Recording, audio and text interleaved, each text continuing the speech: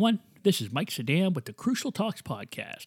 Last week, I spent a couple of days at the Naval Postgraduate School for an alumni conference and had the opportunity to meet with my former thesis advisors, some colleagues, and friends.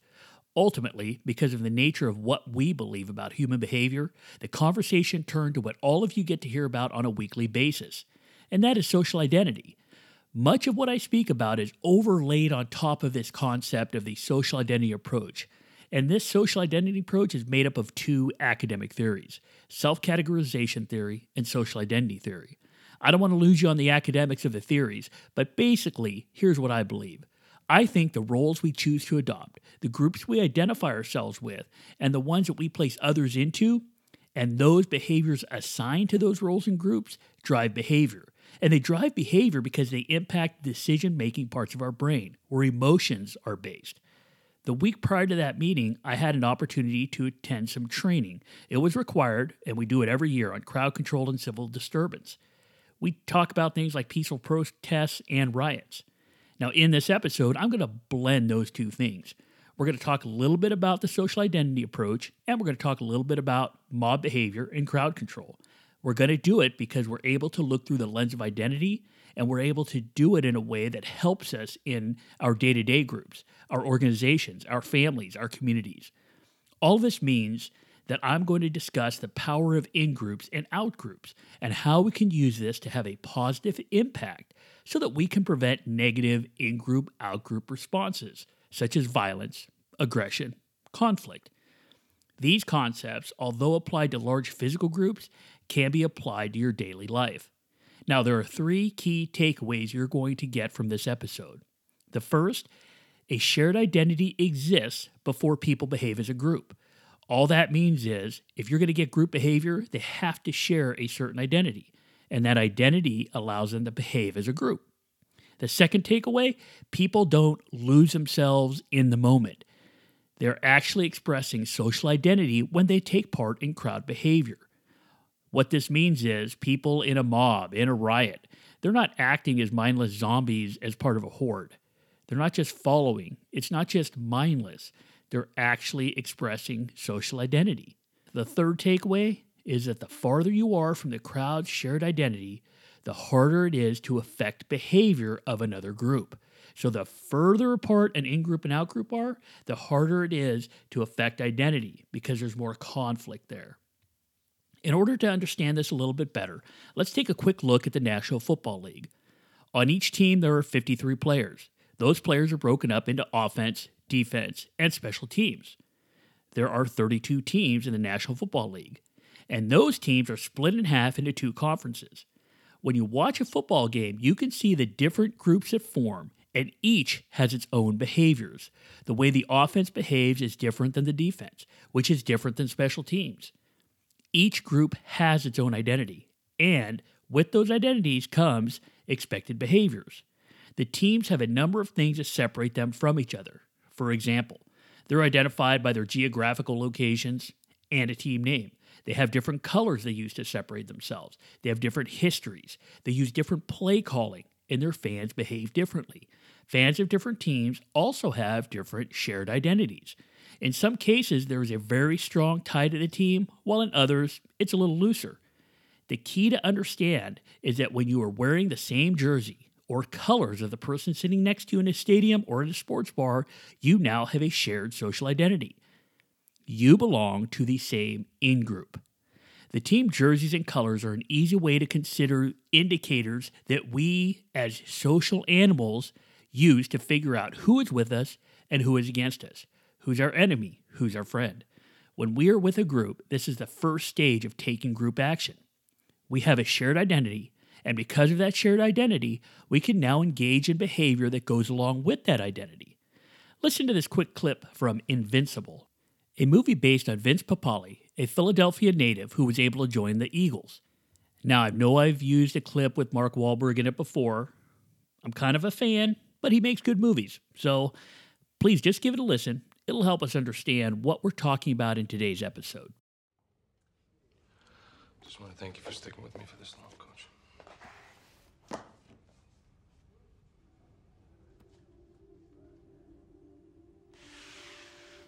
don't you hang on to that for a few more months?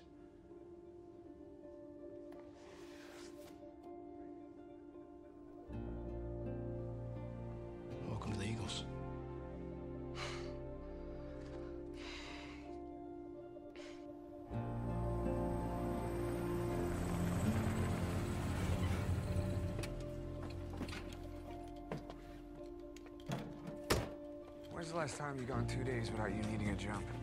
Sorry, I tried Pete. You kidding me?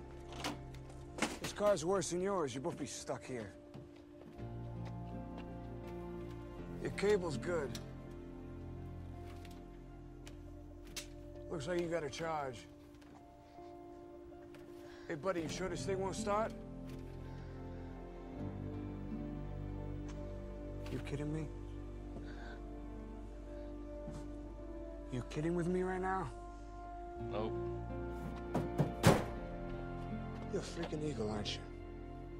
You're a freaking Philadelphia Eagle! I wanted you to know first. This is huge. This is bigger than when Tony Ponalato came back from Nam with the Bronze Star. Give me the keys. Go to Max's. You're buying. Hey, how you doing with the strike and everything, all right? I'm good now. I'm good now.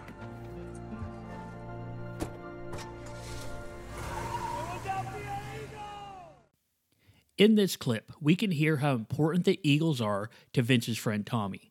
It's even more important to him than what is going on at work. So what's important for us to understand is the fact that these types of superordinate identities can transcend other groups people belong to. And it can do it in a quick way. It can do it when they're just together for a short amount of time, or it can do it if they're fans for life.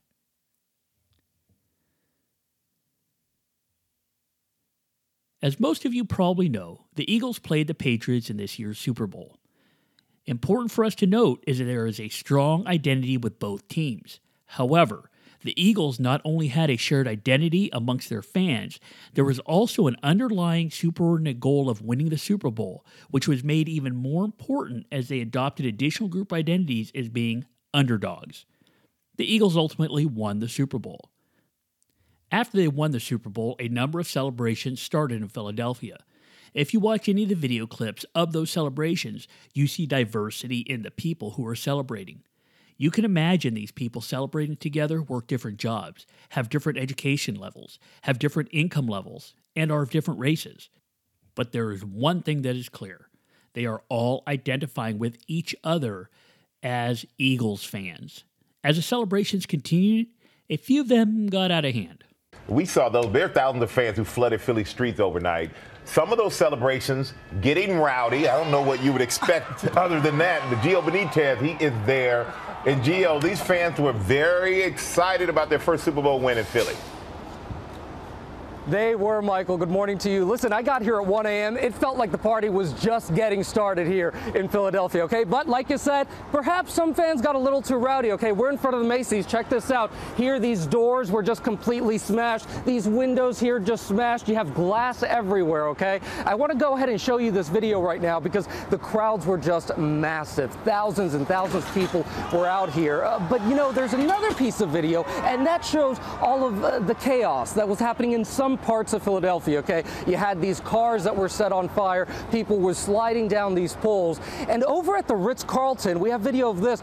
People climbed on top of the awning, and that awning actually collapsed. So they got some injuries there. You see that collapse right there. So you had some injuries. Thankfully, no deaths. But back out here live in Philadelphia, you can see how proud people are. Fly, Eagles, fly. The city is proud. That victory parade is scheduled to be sometime this week, perhaps right here in front of City Hall. Michael. Now, this is a good case study for us because we want to see how a shared identity can cause people to behave in ways we may not otherwise expect. Some people think this is due to people losing their sense of self when they engage in crowd behavior or a mob mentality. This is not actually the case. In reality, they are behaving with complete sense of self because they have adopted the identity and the behaviors that go with that identity. At work, they may not jump on a pole and flap their arms like an eagle or overturn a car, but identifying as an Eagles fan during celebrations like this, where others are also identifying as Eagles fans celebrating a win, allows them to act this way. Now, I know this is an extreme example, but I use extreme examples so that we can understand how people, as storytelling social animals, use the roles they adopt to make sense of what is going on around them, and then the decisions they make based on that context. If you apply this to your family, your community, or your workplace, you can see that these concepts fit in all of those areas also. So now let's get into the takeaways of this episode by going back to my experience as I was getting annual training on dealing with protests and riots.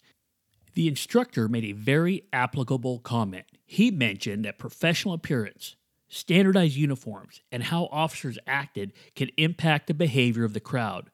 What this means to us is that when we are dealing with crowd behavior, whether this is your kids at home or employees at the worksite or office, their behavior is based on how they perceive their in-group and also the out-groups. If you're a supervisor or manager, you may be part of the out-group. However, there's not a bright line separation. It's much more nuanced than that. It's based on context. The greater the gap between the two groups, the greater the difference can be in behavior. Going back to the NFL, we can see this in rivalries. When there is a strong rivalry, the play is a lot tougher. There's a lot more penalties. There's things that go on with how they talk to each other, how they behave toward each other, because of that more significant difference between an in-group and an out-group, between the teams because of that rivalry. So those teams that are behaving that way toward each other are not being mindless about it. They're being part of that in-group. And the in-group, out-group relationship is what's causing that behavior. So similarly, when we look at crowds that start violent or aggressive behavior, we can't think that they have lost their cognitive ability all of a sudden. That all of a sudden they're mindless zombies just following the horde. That's not correct. In other words, the idea that they just aren't thinking straight is wrong.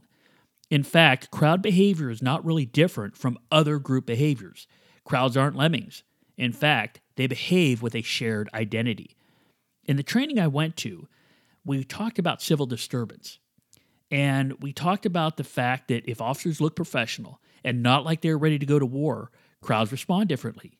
This is true. And in my opinion, this is true because the more one group appears closer to another group improves the chance they can have some common ground.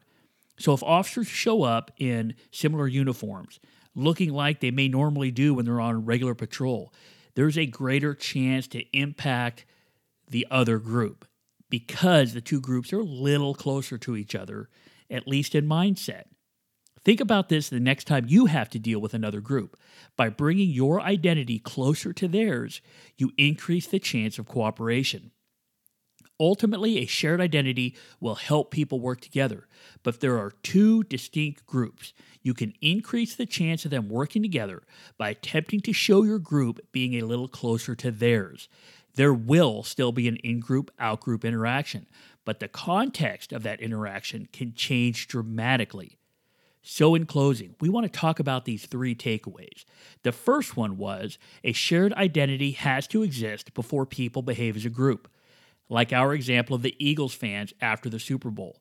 They came from diverse backgrounds, diverse educations, diverse income levels, but they gelled together under that identity of Eagles fan. The second takeaway, crowd behavior is not caused because the people in the crowd are mindless zombies following the horde. Rather, people are showing their similar group longing when they take part in crowd behavior. It's not mindless, it's identity. And the last takeaway, when trying to get a group to work with you, try to get closer to them and show some common ground. The farther you are from the crowd's shared identity, the harder it is to affect the behavior. So those are the three key takeaways. Just remember, human beings are social storytelling animals that make decisions and make sense of the world around them based on the identities they adopt and the identity that's important at the time, given the context of a situation. Thanks again for listening, and I welcome any questions you might have. Feel free to visit www.crucialtalks.com to find out more about me or the presentations I provide. I'm available to answer any questions through the website, email, LinkedIn, Twitter, or Facebook. Have a great week, and remember, if we want to understand behavior, we need to understand what drives people.